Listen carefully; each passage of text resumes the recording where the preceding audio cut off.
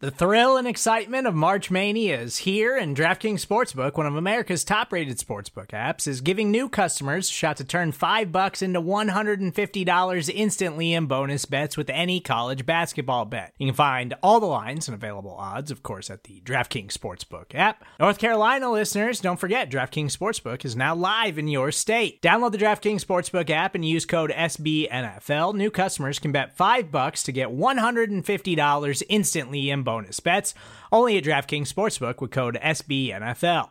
The crown is yours. Gambling problem? Call 1-800-GAMBLER, or in West Virginia, visit www.1800gambler.net. In New York, call 877-8-HOPE-NY or text HOPE-NY. In Connecticut, help is available for problem gambling. Call 888-789-7777 or visit ccpg.org.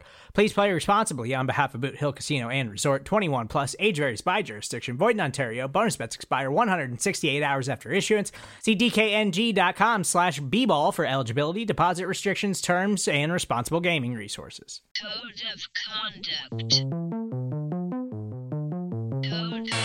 Good morning, good afternoon, good evening, and good night.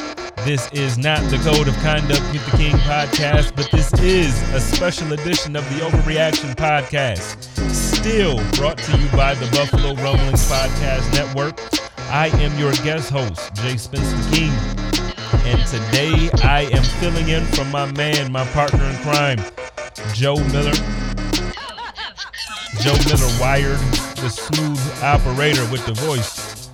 And I am being joined today by Mr. Exclusive himself, none other than Mr. Bruce Nolan.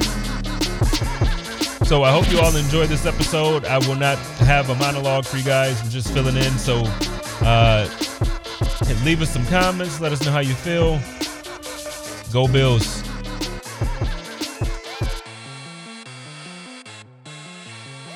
What is going on, ladies and gentlemen? How is it going today? It is Sunday, April 11th, 2021. I am your boy, JSpenceTheKing, and this is a very special edition of the Overreaction Podcast. So I am your guest host, along with my very special co-guest host, Mr. Exclusive himself. What is going on today, Bruce? Dude, it's a party all the time. Disco balls, dancers, the whole thing. Every single week. So this is the second week in a row that now we're filling in for my guy, my partner in crime, Mr. Joe, the smooth, buttery voice Miller. And he will be back with us this week, I believe, for the Hump Day Hotline, if I'm not mistaken. So you can all look forward to hearing from Joe again as he and his family travels back to Buffalo from, I think he went to Disney World, if I'm not mistaken. I don't know. Everybody should go at least once. So tonight, Bruce and I have a very fun episode lined up. We're just going to talk a little bit about the needs that we feel like are not being talked about. We're going to kind of bounce some ideas off of everybody in the chat. So we do and would love some participation tonight. So let's get started. So Bruce, where would you like to start? Let's start off and make this comfortable for you. Well, let's start by talking about the premise. So the premise is that you start to kind of get into some draft fatigue at this point in the offseason. We've done 400 million mock drafts at this point, and we have sort of solidified ourselves to the point where you start seeing the same names over and over and over again, and everyone's pretty much said what they're going to say, because free agency has a chance to change the narratives on needs for a team. So sometimes you go through and the offseason is all about this and this and this, and then all of a sudden there's a big free agent move and it just changes the whole thing. It's a massive pivot for the entire offseason. Last year, we saw that with the Buffalo Bills trading the 22nd overall pick for Stephon Diggs. And all of a sudden, mock drafts look a lot different. And so this year, once free agency starts to kind of die down a little bit, draft mock season kind of swoops in and sucks up that vacuum. And instead of free agency talk, now it's draft. And as you get to about the middle part of April, it's like, okay, you know what? I've seen what I'm going to see. How many different ways do I have to say I'm not interested in a running back in the first round? Like, at what point am I just tired? So I have people now who talk to me on social media and they're like, well, you don't like a running back? I'm like, listen, dude, I'm not going into that again. I'm not going to. Here's some links. Here's some articles. Here's some copy and paste of other tweets. I am not going into it at this point. It's almost like people, when they want to fight me that wins are a quarterback stat. At this point, I'm like, I'm tired, man. I've been fighting this thing for a decade. I'm tired. I don't want to do it anymore. Here's all the reasons why wins aren't a quarterback stat. Here's an article I wrote about it. Just no, I'm done. I'm not going to engage you anymore. I'm tired. Because for you, this may be the first time ever that you've had this conversation. But for me, this is the 920th time I've had this conversation. Well, draft season is a little bit like that. And at some point, you've said all the things you're going to say, and you've done all the mocks you're going to do. And you think, gosh, what? Goodness gracious, you look down at your calendar and go, it's the 11th, Spence. I've still got 2.5 weeks left until the draft. And you feel like you've exhausted every storyline. You feel like you've exhausted every mock draft tool you possibly can. All the narratives are dead. And there's no massive free agent moves that are going to spice up the opportunity at that point. So for me, it's one of those scenarios where, hey, here's what we're going to do. We're going to have a discussion, you and me right now, on some under the radar needs, something that wouldn't immediately pop up as being a goodness gracious, we have to address this. We're not going to talk about, corner. We're not going to talk about running backs. I've done enough of that. We're going to talk about some other stuff that if the Bills draft one of these players in day 1 or day 2, or even early day 3, and you might think to yourself, goodness gracious, does that really fill a need? I did an entire podcast this past week about needs being deeper and broader than you think. Well, this is a nice capstone to that concept, that there are some deeper needs and there's some opportunities to fill them in the draft. Well, so there are a few positions of need, or not, I guess, not dire need as other positions, as fans would like to say. So I think starting off, I think you and I would agree that we can still use some reinforcements on the offensive line. Yeah, I would agree with that. I think that one of the things that has sort of lulled that narrative a little bit is the re-signing of John Feliciano, and I don't think it should. I don't think that the re-signing of John Feliciano should make this team or the fans of this team feel like somehow we're good on the offensive line. We don't have to do anything there moving forward. First off, John Feliciano's contract is a lot more manageable than it initially appeared, and it's certainly a lot more manageable than was initially projected by SpotTrack, which was $8 million a year, which I said was bonkers. Well, the actual contract is a lot closer to $5 million a year. And when you look at that and you think, the Bills had a guy who was a swing offensive interior lineman named Spencer Long, and he was on a $4+ million contract. So it's not crazy to have John Feliciano and Cody Ford specifically have their spots up for grab. It's not insane to think that we can upgrade at that spot. And I think that we were thinking going into the offseason that maybe John Feliciano walking was an opportunity to upgrade. And then all of a sudden he resigns and we just kind of dismiss the narrative. So I think that both Cody Ford and John Feliciano are players who can be upgraded from. And I think that if the Bills were to go with an interior offensive lineman day 1 or on day 2, I think there's a reasonable chance they can usurp one of those players for a starting guard position. And I also think with recency bias, as far as this position is concerned, I think fans have also kind of started to look at the signing of Forrest Lamp as like, okay, so Brandon Beane, now we got another second round, previous second round pick, for as a guard. So we're probably set there. We got competition. We're not going that way. Listen, I forget who said this to me directly, but it was like the most honest and the best way to describe the situation.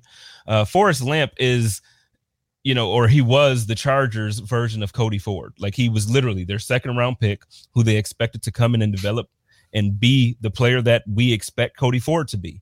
And it just didn't pan out that way. Now, I'm not saying that he doesn't have the talent to come in here and potentially turn around and become one of the best guards that we've seen as of late.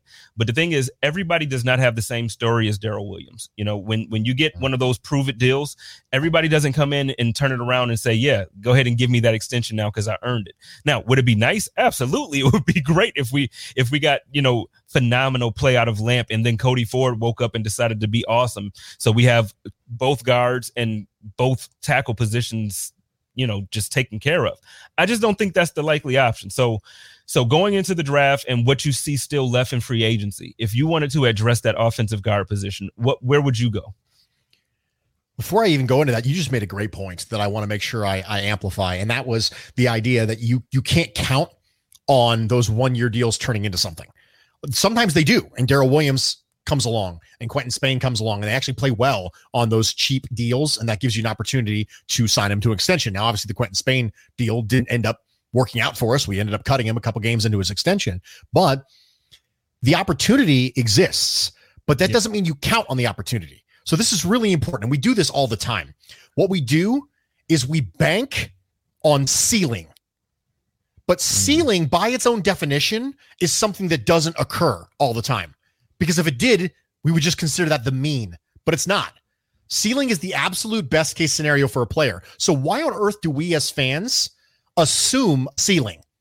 We just assume that every player is going to hit the ceiling. Now, I understand that Sean McDermott says, come here to Buffalo, become the best version of yourself. I get that. That's wonderful. And it's a great motto, and it's a fantastic slogan. But this idea that every single player is going to reach their ceiling, if that was the case, we wouldn't call it a ceiling. We would just call it a normal expectation. But that's not what you do. You don't bank on ceilings. There's a risk management component to these things. When you acquire players and you acquire assets, there's a risk management component. You don't go ahead and just assume that they're going to maximize all their talents, because the fact of the matter is they're probably not. Yep. The vast majority of players are not going to hit their ceilings. That's just the way this works. That's the reason why they call the draft a crapshoot, is because you have high second round picks like Cody Ford and Forrest Lamp who don't meet potential right away. And they might not ever meet potential. Benjamin. Sorry, Kelvin Benjamin. Sometimes it just doesn't work. And so that's the reason why you can't assume ceilings. And I feel like we do that sometimes. We sign these players and we go, oh man, they underperformed, but they're going to bounce back in Buffalo. Okay, well, they might bounce back in Buffalo. And if they did, that'd be great. And it still can be a good signing because the possibility of what they could bring is worth it. It's a value proposition, right? What is the risk versus what is the reward? And if the risk is low, which in the case of Forrest Lamp it is, and the reward is high because he's a really good athlete, he was well thought of coming out, had some really significant injury problems. So if you have a low risk and high reward, sure, let's do that. But this idea that there's no risk and guaranteed reward, that's not what it is. If that was the case, everybody would have signed him and they would have signed him for a lot of money. But that's not how this works. So I think what you brought up there is a really good point. And the fact that what we do is we assume ceilings. And reality, it's probably a lot safer to just assume floors and say, listen, if he gives us more than that, that's great. And this is the same stance that I take with Christian Wade and the same stance that I take with Trey Adams. If they give us more than undrafted free agent stuff, then great. But I'm not going to assume that. I'm not going to consider, hey, that needs taken care of. I have Trey Adams. I'm fine. I have Christian Wade. I'm fine. I have Forrest Lamp. I'm fine. Absolutely not. I would rather assume that they're not going to be able to make a significant difference and make sure I'm hedging myself. And then if they do, then great. I have Darrell Williams. It's the same thing they did with Darrell Williams last time. They brought him in and they thought Cody Ford was going to be starting right tackle. But Darrell Williams showed out so much in training camp that they moved Cody Ford inside and he became your right tackle. If you have those problems come up, great. It's great problems to have, but you can't assume it. So before I went into interior offensive line prospects, I just wanted to amplify that point that you made because it was a really good one. No, you're right. Well, first, thank you again. When Bruce agrees with me, man, it's like Christmas in April. So first of all, thank you, Bruce. I feel smart. But another thing to that point, and then we can move on. I will say, just to defend the fan for a moment, I love the fact, though, that now as a fan base, we have that much faith in Sean McDermott and Brandon Beane. It's so much more refreshing than it was in years past when everything was just negative. I will say that. as far as like believing in our coaching staff or believing in the development of players. Like we believe that it can just happen. Like, oh, well, you know, we brought Darrell Williams here. We can do the same thing with Forrest Lamp. You know, there was a portion of the fan base that didn't dislike the Brian Winters signing. I hated the Brian Winters signing. But I will say it is very refreshing that people are believers of Bills Mafia and of the come to Buffalo and be the best version of yourself thing. Like, I love that.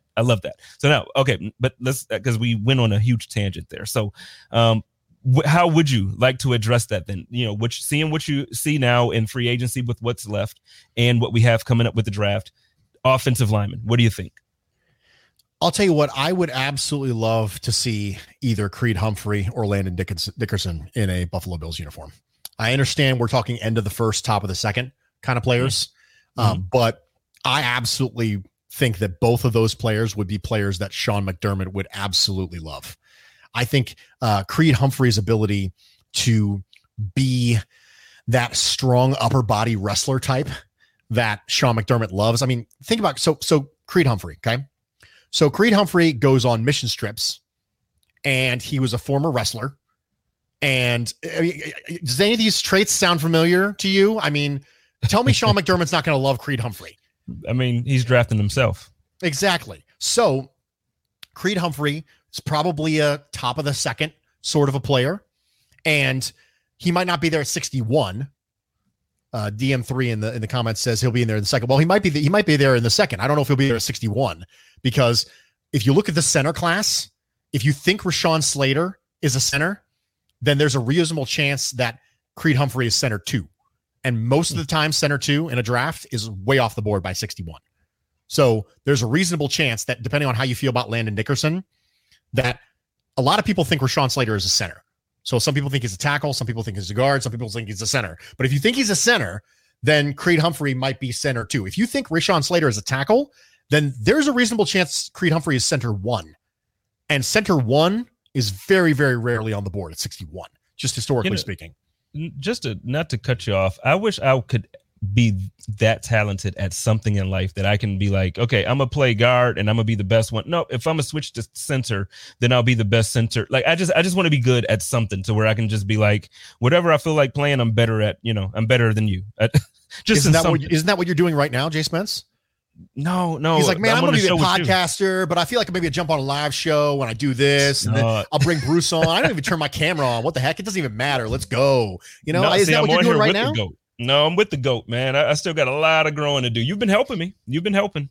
Hey, I'm here for you, buddy. I'm here for you. So I think that Creed Humphrey is an option. DM3 in the comments points out that Bean likes to trade up in the second. Bean likes to trade up in general. So I'll level you. Were you all shocked? Were you all shocked that Brandon Bean didn't trade up last year? Because I was floored. I was sitting there on the end of day 3 going, I mean, he has to, right?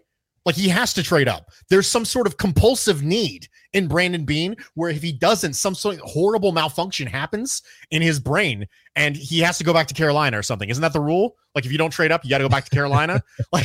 And he didn't do it. So I was shocked. I was floored that he didn't trade up. I was absolutely floored. So I wouldn't be shocked if he did it.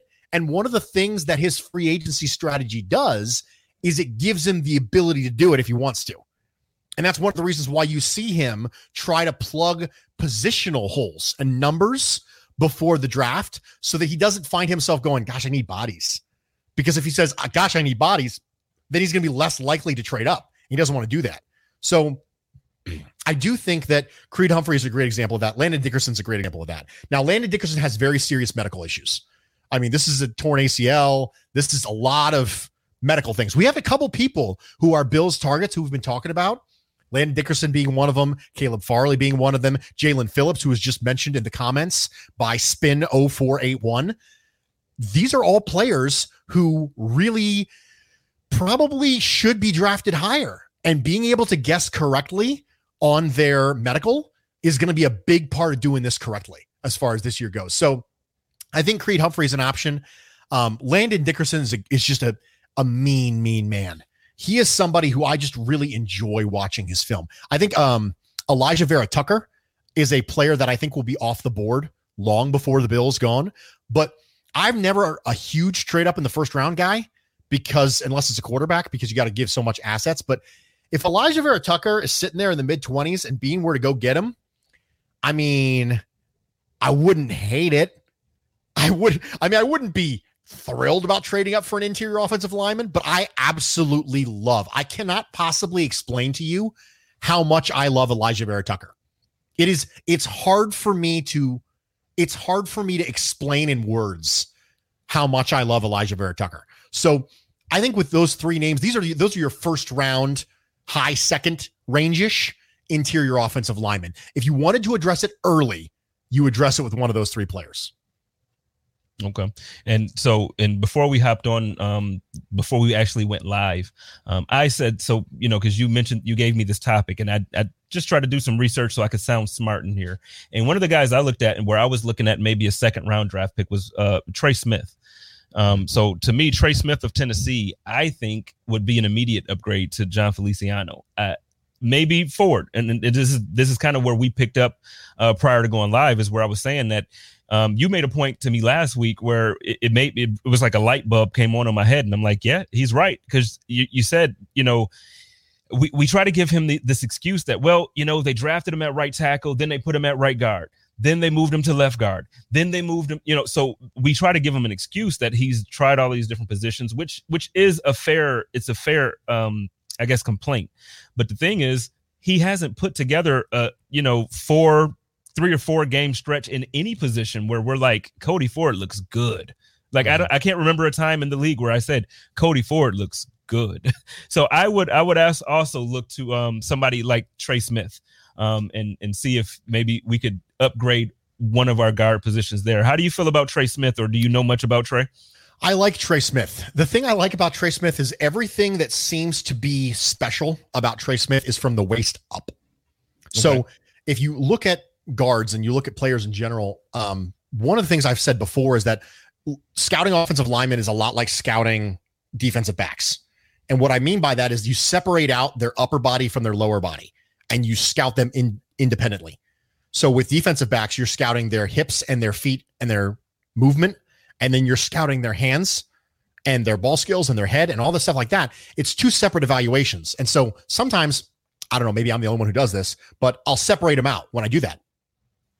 With Trey Smith, the thing that's interesting to me is I think there's room for him to grow because the upper body is not worrisome to me at all. Unbelievable power, grip strength, his ability to anchor and bull rush is just, he's so strong, but he's real tight in the lower body, which is amazing to me because he's a converted left tackle. That's the thing that is fascinating to me. You have a converted left tackle who ostensibly should be a little bit lighter on his feet. So that's the thing that gives me a little bit of pause about Trey Smith is, can I coach up? Can I get the technique better for the lower half of his body? Can I get that? Because if it was something that could be improved on, wouldn't it have looked better when he was a tackle? So I worry a little bit about that. Also, medical red flags, again, for Trey Smith. He had blood clots in his lungs back in 2018 and got on an aspirin regimen, and then they kind of like popped up again. They flared it up a little bit. So again, another one where medical is going to be really important for Trey Smith. But I love to watch his tape.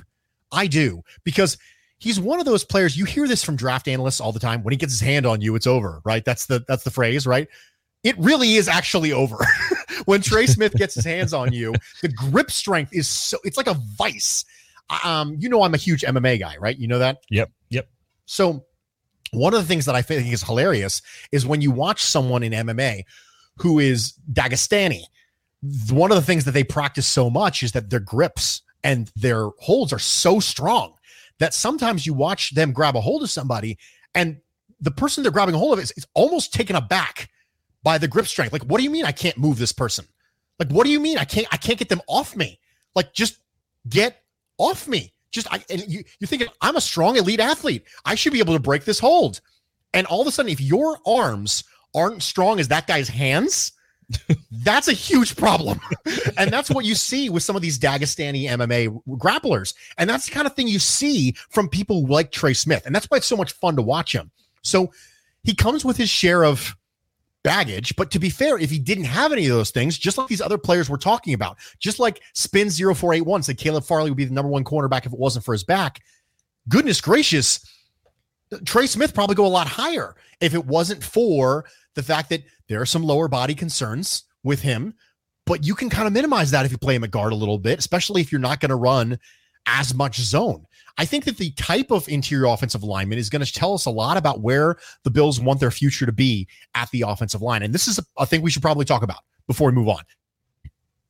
If the Bills make a significant investment in the offensive line in the draft, that might tip us off a little bit based on style if they're going to continue down the road of running more zone than man and gap.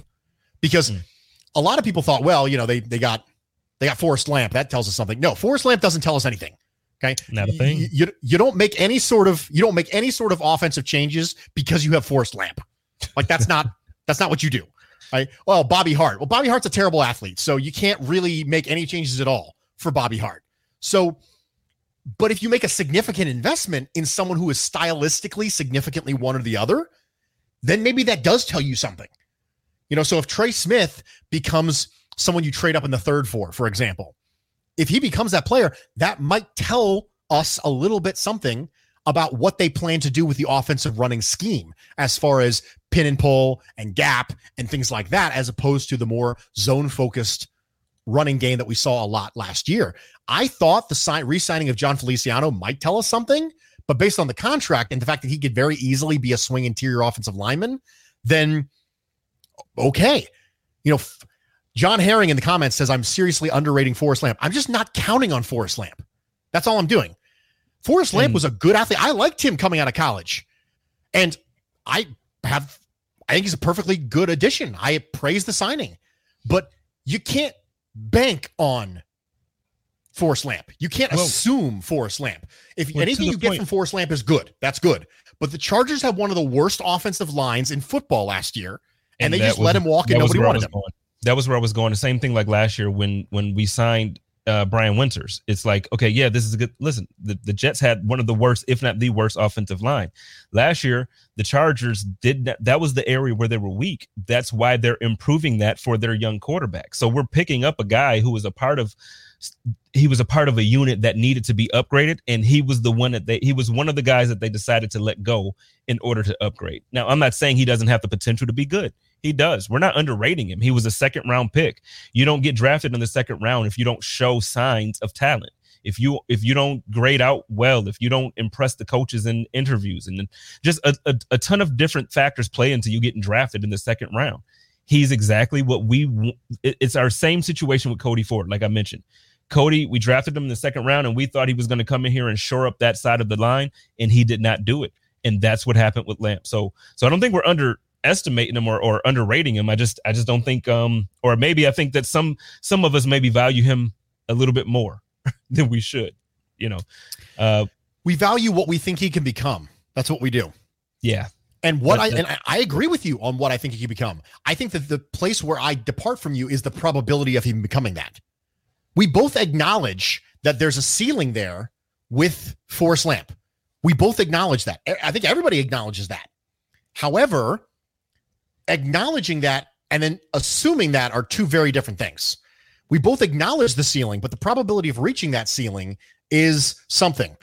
John Herring says Forrest Lamp gave up 2 sacks coming off a torn ACL. Yes, that's true. Quentin Spain gave up 0 sacks in 2019. Sacks given up in a vacuum is not a great way to evaluate offensive linemen. So Quentin Spain was famously Mr. No Sack, and then we cut him and nobody really blinked an eye because he was a perfectly reasonable offensive guard. He was fine. Quentin Spain was fine. When they re-signed him, I felt the same way I did with the re-signing of John Feliciano, which is, it's fine. I'm good with it. Yeah. So I don't think interior offensive line is something we can just say, yeah, we're good there. We might be if the stars align and Feliciano, another year removed from his injury, is better, and Cody Ford hits his ceiling and Forrest Lamp hits his ceiling, then we're looking pretty good at interior offensive line. But yeah. I'm not counting on any of that. I'm not counting on any of that stuff. Oh man, if they hit their ceiling, we have an all pro. Every single one of those guys on the line will be all pro because Dawkins, his ceiling to me is all pro. Is he going to get there? I don't know. I hope. Cody, the film on Cody out of college, I was excited. I wasn't happy when we drafted him initially because I wanted us to go wide receiver that year. But still, I mean, looking at the film, his potential. Yeah, we should have an all-pro line there, man. We should. Let's switch it up a little bit here because we're still talking about needs that I guess we're not talking about anymore. Same thing, the trenches. Let's switch it over to the defensive line. I know the interior defensive line kind of has some questions. Before I talk about that tackle position, because I do know like that's what we're going to talk about really quickly. Before we went live, I was looking at like everything that was trending around the NFL and all that stuff. And I saw that Jadeveon Clowney is it looks like he's having some conversations with Cleveland. And I mentioned to you, like, you know, I know he's not the guy at the top of the list anymore. Like I know he's not the Clowney that we thought he was going to be, even though he like, man, he seems to be like athletically gifted, just like a freak of nature, a freak of God. But he didn't pan out that way. I would love to plug him in. You mentioned that the Bills, you know, appeared to have gone in a different direction with that signing. How would you look at Clowney, you know, in this type of team, or you know, are you happy with the move that we made instead of Clowney? We just keep waiting as an NFL organization for Clowney to be something that he's just not. That's what we do. We just keep waiting for him to be a consistently dominant pass rusher. And he's just not. I don't think he's ever going to be at this point. He's a perfectly reasonable pass rusher who's always been a perfectly reasonable pass rusher and a very, very good run defender. And that doesn't really line up with our perception of him. And that's one of the things that free agency is all about. Free agency is all about having your perception of yourself as a player line up with some team's perception of you. Not the NFL's perception of you, just one team's perception of you. So what you think you are has to line up with what they think you are. And that doesn't happen often for Jadeveon Clowney, which is why he always signs so late in the offseason. Because there's an opportunity for him to get money and he sits on it and he goes, you know, I'll just wait. And then so teams go other places and they fill out their needs. And then he'll sign on the eve of training camp with someone. He'll sign before the draft, maybe with Cleveland for 1 year. I mean, does Jadeveon Clowney get out of bed for less than $10 million? I don't know. But Jadeveon Clowney for me is always just fine. He's a fine player. There's nothing wrong with Jadeveon Clowney. He's fine. However, it's never going to line up with that name. That name, Jadeveon Clowney, everyone thinks there's something still there. There's something still there. Dude was drafted in 2014. Like, at some point, we're here 6 years in. At some point, he's going into year 7 of his career. He is what he is at this point, which is a completely reasonable player. But I think F.A. Obada was better than him last year. I think Quentin Jefferson was better than him in the year of Seattle. Ooh. He's okay. Bruce. What? Which part of that is crazy? None of it's crazy. It's actually the truth. It's just you tend to have these moments of truth that you know, when you say it, it's like, whoa, buddy. But then you go and look at kind of like your tweet earlier we were talking about. It's like, Josh Allen had the best season this year. The year before was, you know, you said the truth, but people get upset. So yeah, that was one of those moments too. Yeah, I think we fall in love with the name. People fall in love with the name with Jadeveon Clowney. And I have no problem adding him. I just don't think that Jadeveon Clowney thinks he is what the fans think he is sometimes. Yeah. And I don't think that he thinks he is what some other organization is going to think that he is. So, yeah.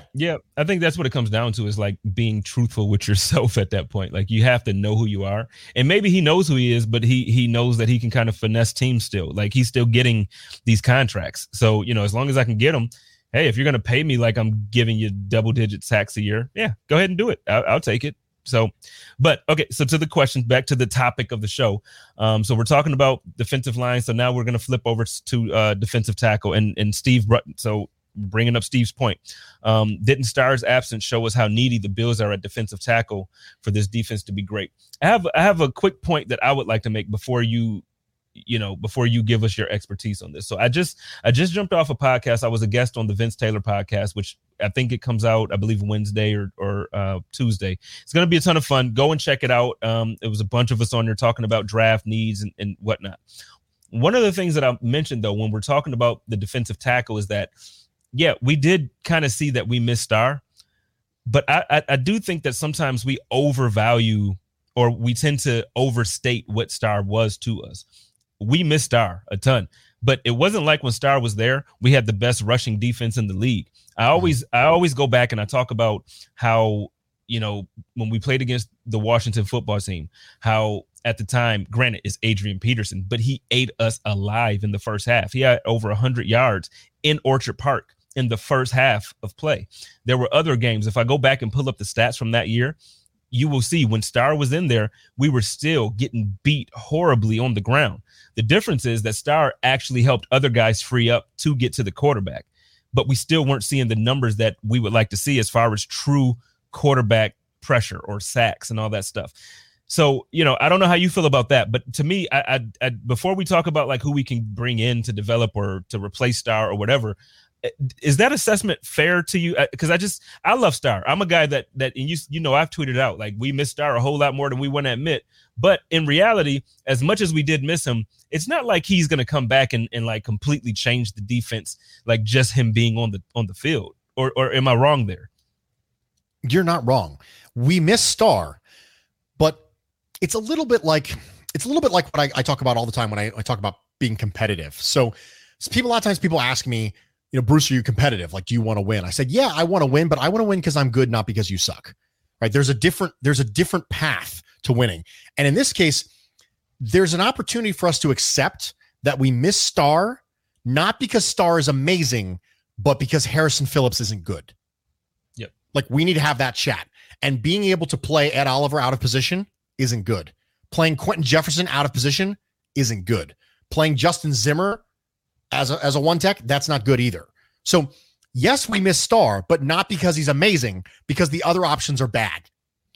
we look all the way across our roster, and if you're in the comments here, tell me what you think the weakest position group on this roster is right now, and just go ahead and throw it in the comments. And as I'm stalling to hear responses here, I would imagine that a lot of people are going to say the same thing, which is a position that got taken a lot in previous mock drafts, and that's running back. A lot of people are going to tell you that the weakest position on this team is running back. A lot of people are going to tell you that. Vlad says defensive end. And a lot of the argument for taking a running back in the first round is it's the weakest position group on the team. I don't think that's true. I think one tech is the worst position group on the team, because you have one person at a position who's passable. That's what you have. One person at one tech who's passable, and it's Star. Harrison Phillips is not it. Ed Oliver playing one tech is not it. Quentin Jefferson playing one tech was not it. He won't be doing it this year because he'll be playing for a different team. But F.I. Obada, who you just got, I want to see him at one tech. So this is a need we're not talking about. This is a need we're not talking about. And I think we're not talking about it because of what you said. We're not talking about it because Star's coming back. And that's great. Congratulations. You now have one passable player. You went from 0 to 1. It's a little bit like when someone I really don't like does something cool and I go, hey man, you just moved up a notch in my book. That puts you at notch number 1. Congratulations. You're off the bottom now. And that's what Star coming back is like. Star coming back is like, congratulations, you now have a passable player at the position. And we went through the entire 2020 season without a passable player at the position. So now you do. And that's great, but now you have one passable player at a position. I think one tech defensive tackle is the worst position group on this team. Hands down. And this is a guy who's pounding the table for corner. Now, that doesn't mean you should invest a first-round pick in one. That's not what I'm saying. If punter is the worst opportunity that you have on your roster, the worst group that you have, that doesn't mean you should spend a first-round pick on a punter either. Right. Because one tech defensive tackles are not worth first round picks unless they're elite pass rushers from a nose tackle position, which is very, very, very rare. Unless you can play one tech and be a dominant pass rusher, constantly eating double teams, unless you're Vita Vea, for example, maybe someone even a little better than him, you're not worth the first round pick as a one tech. So I don't want to see the Bills take somebody really high to fill that role. But like it's being talked about in the comments, you can get one on the back half of day 2. You can get one in the first half of day 3 because they're devalued. The reason why people like Tyler Shelvin and the person who you're going to bring up in a minute, the reason why those people are going to go late day 2 is because it's a devalued position. So that doesn't mean just because I think it's the weakest group on the team, I want to draft it high. But we need to have a real discussion about it being the weakest group on the team, because it is. I'm trying to think if I want to call it the weakest group on the team. And I guess for me, like I personally feel that tight end is. And I know we made some improvements and I know people love Dawson. I feel that we've gotten more production, which sounds bad because you're right. We've had guys playing out of position on that D line there, but we don't get anything out of that tight end position, man. Like nothing. I think we have two passable players at that position. Two passable players. I think Dawson Knox is passable, and I think that Jacob Hollister is passable at tight end. And when I look at the defensive tackle position or the one tech, I see one passable player, like one person I want to have on my roster. I'm completely okay having Jacob Hollister on my roster, and I'm completely okay having Dawson Knox on my roster, and I'm completely okay having Star Lotulelei on my roster. Harrison Phillips, I will not be interested in re-signing Harrison Phillips when his contract is up. Okay. That's the way that I look at it anyway. How many bodies do you have that you're okay with? And Harrison's not one. I got you. Harrison's not one of them. Okay. Well, so staying true to the topic. So one of the guys that I looked at, and like I said, I just did the Vince Taylor podcast. So this was one of the guys that I actually mentioned on there as well. And he just dropped it. So I thought it was coming out later this week. I just got a notification that he dropped it now. So when you're done listening to the Chop Up Overreaction show, go check it out.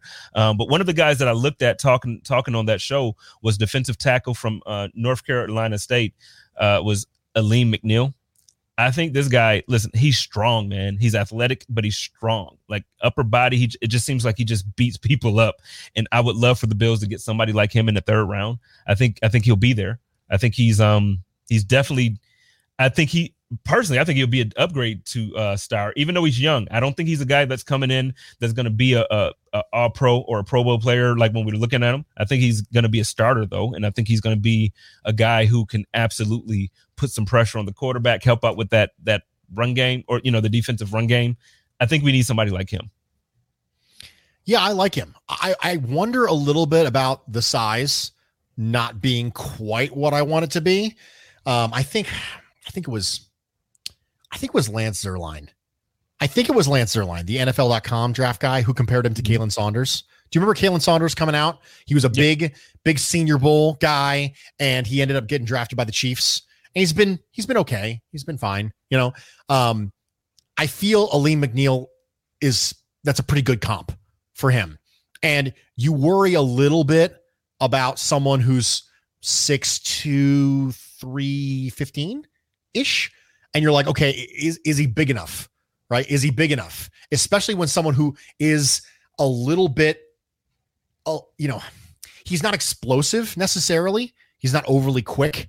And so you think, okay, if he's not overly quick and there's some concerns maybe he's not big enough, is he going to get caught on reach blocks a lot?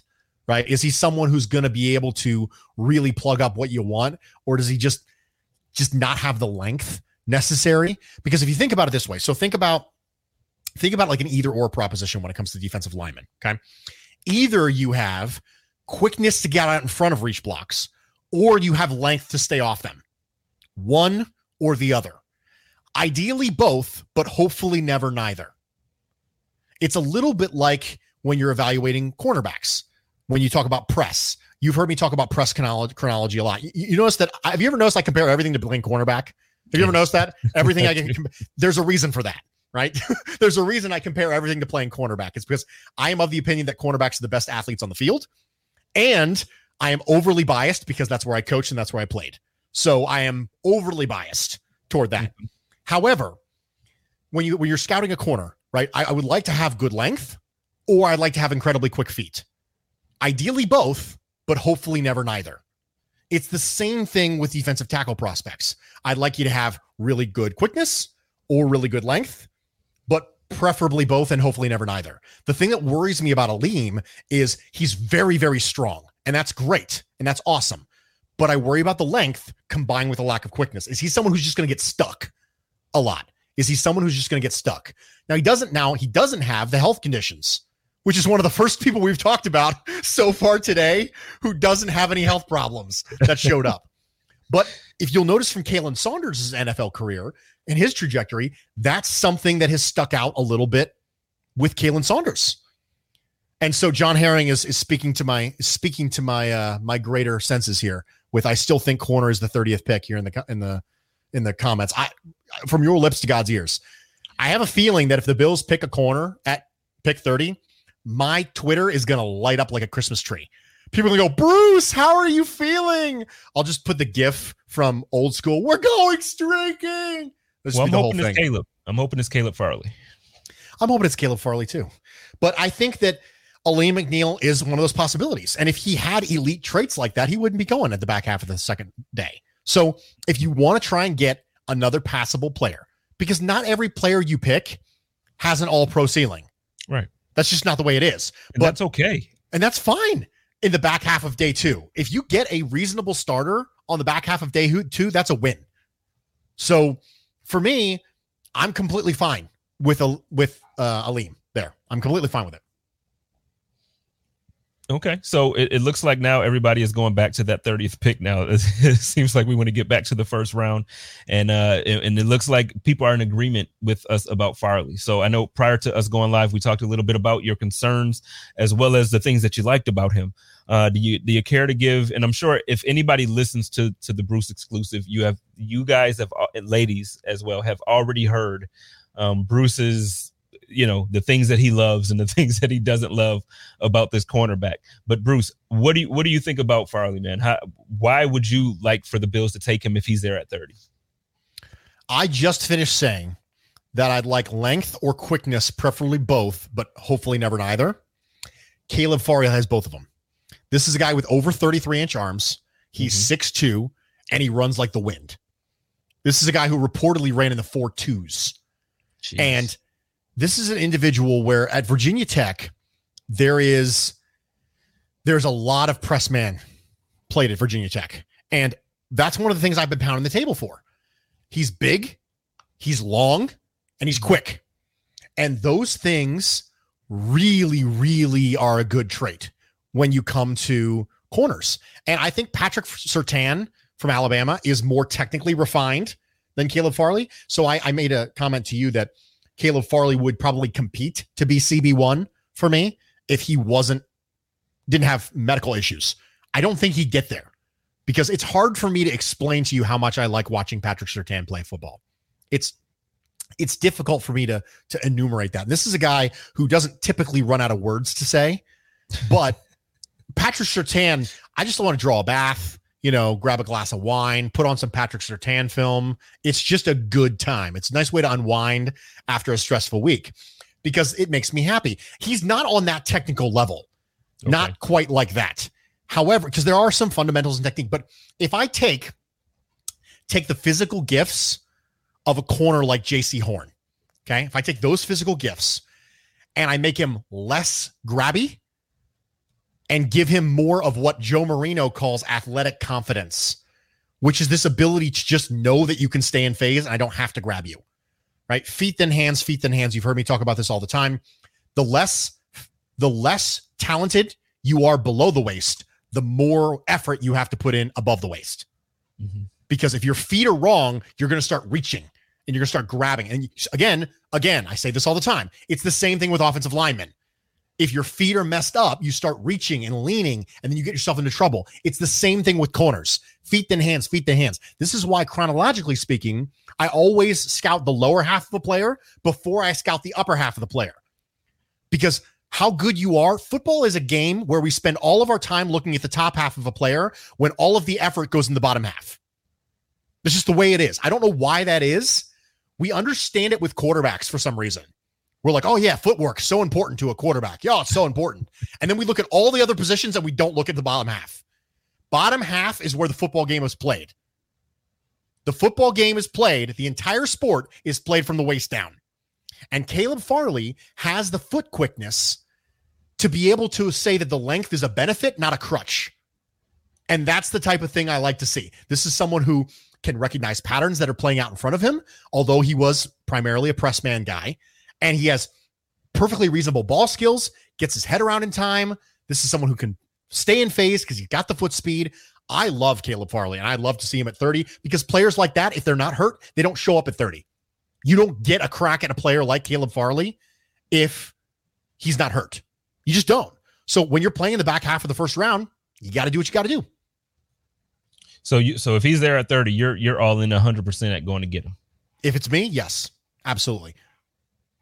See, to me, that's the kind of guy then. And so I feel like if he's there at 30, I feel like if you're Brandon Beane and he's there at like 25, 26, I don't know what you're like. So what number is it that's comfortable for you at this point where you're like, okay, there's a specific guy. It makes sense for me to move up 3 or 4 spots. Like what kind of, is he one of those guys? I don't want to give up. It's about compensation for me. I don't want to give up a day 2 pick. Okay. That's what I want. So however high I can move with a 1 and 2 5s, I would move there. Or a 1, a 5, and a 7. Sure. But I do not want to give up a 2 or a 3. Not in this class, not with this many needs. Don't want to do it. Well, okay. So you say needs. What I tend to look at this, and I think we disagree on this often by our chats. What do you really consider a need? I look at this team, and I know we probably have to do a whole nother pod to say that, but I look at this team as if we don't have many needs or holes. I feel like we have things that we want to upgrade. And when I hear needs, it makes me feel as if, I just don't think we have to upgrade everywhere, man. I just don't. I think that you could upgrade right now significantly at CB2, interior offensive line, edge, and nickel right now. Okay. And this is just based on fundamentally I'm a different person than you are, right? And we've talked about this before, but one of the things people understand when they listen to my show or me on other people's shows is I'm not a risky guy. Right. I don't throw all of the, you play the numbers. You play the risks in this case. Everybody always thinks they're one player away, and they're never a one player away. Ever. No one is ever one player away. Those things don't exist. Teams without needs, they don't exist either. So for me, what happens is when we say we don't have needs, what we mean is the narrative isn't currently focusing on that need. Do you remember right after the Bills lost to Kansas City and everyone was losing their ever-living mind on social media saying, we got to replace Tremaine Edmonds, we got to replace Taron Johnson, we got to replace Mario Addison, we got to replace Levi Wallace, we got to do all this stuff, right? And then what happens is the Bills make a run in the offseason, in the postseason. They make a run in the postseason, and we completely forget about all that stuff. Taron Johnson has 2 pick 6, and we're like, yeah, ready to christen the guy now. But all that stuff was still true. The guy got benched for an undrafted free agent from the University of Buffalo. This idea that we can afford luxury picks. I don't think you can ever afford luxury picks. There isn't a team in the world who I'm going to be okay with luxury picks. And we specifically spent time today talking about needs. And to me, a need is somewhere where there's a reasonable probability you can upgrade.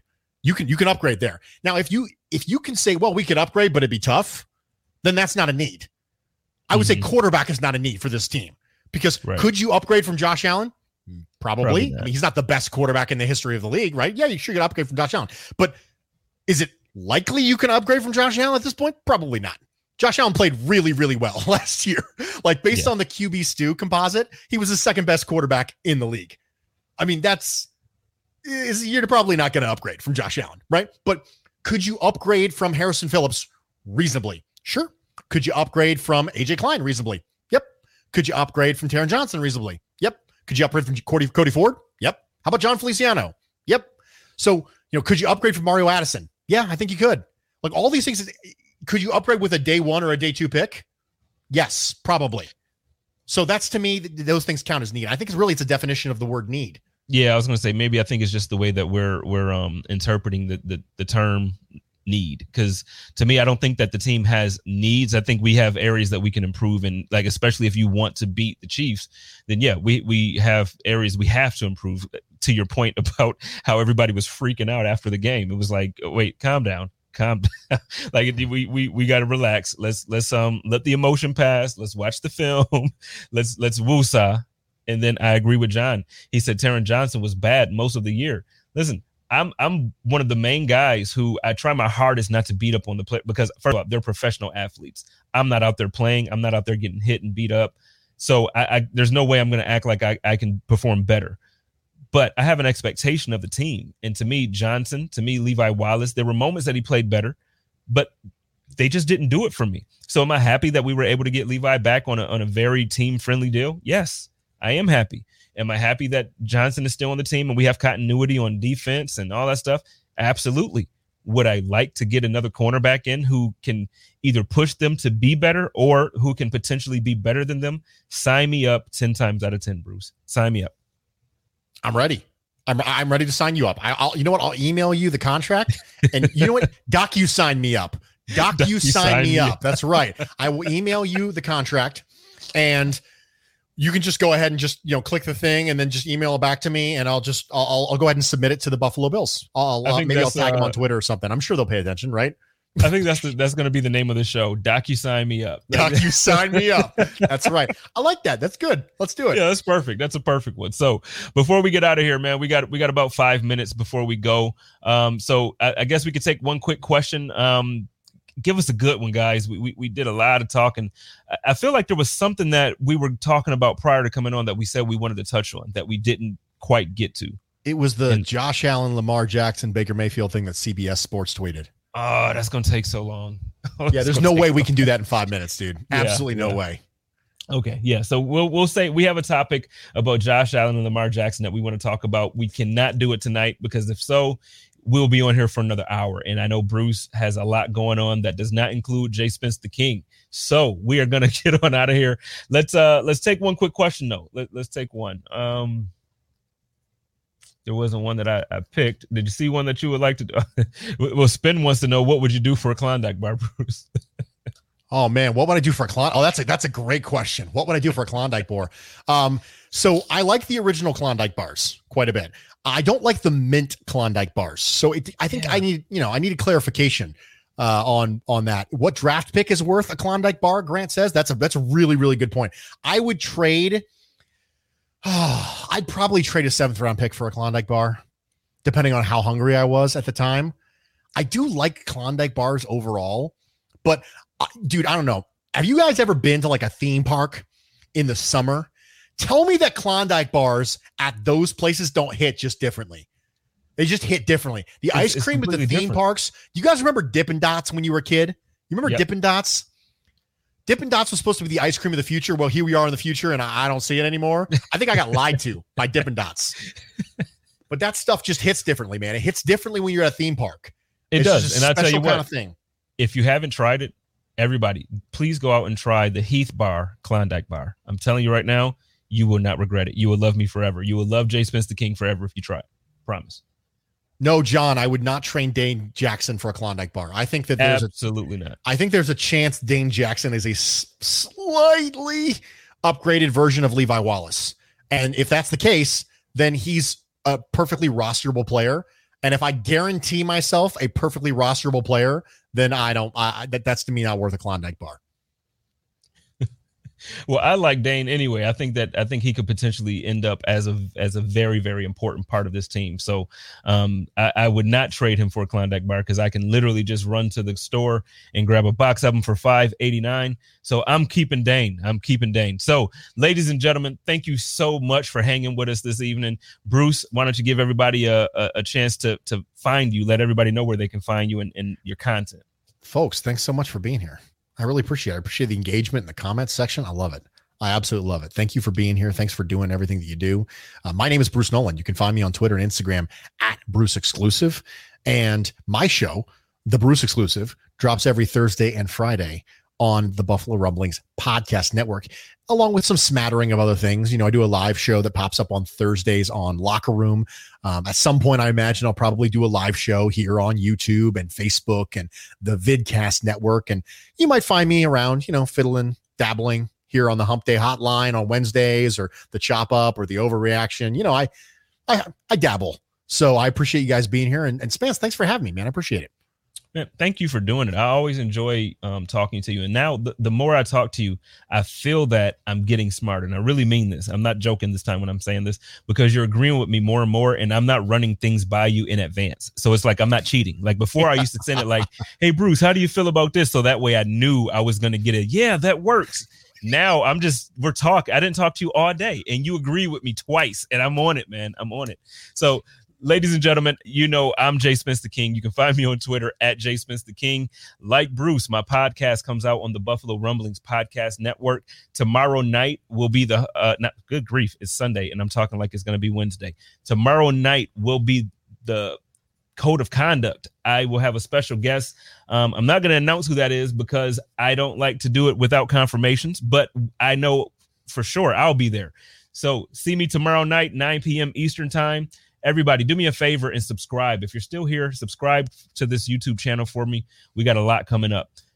Shout out to my guy, Joe Miller, who we are filling in for tonight. We will see him on Wednesday night. Everybody, take care of each other, love each other, and live in peace. And as always, stay positive and test negative. Go Bills. Code of conduct.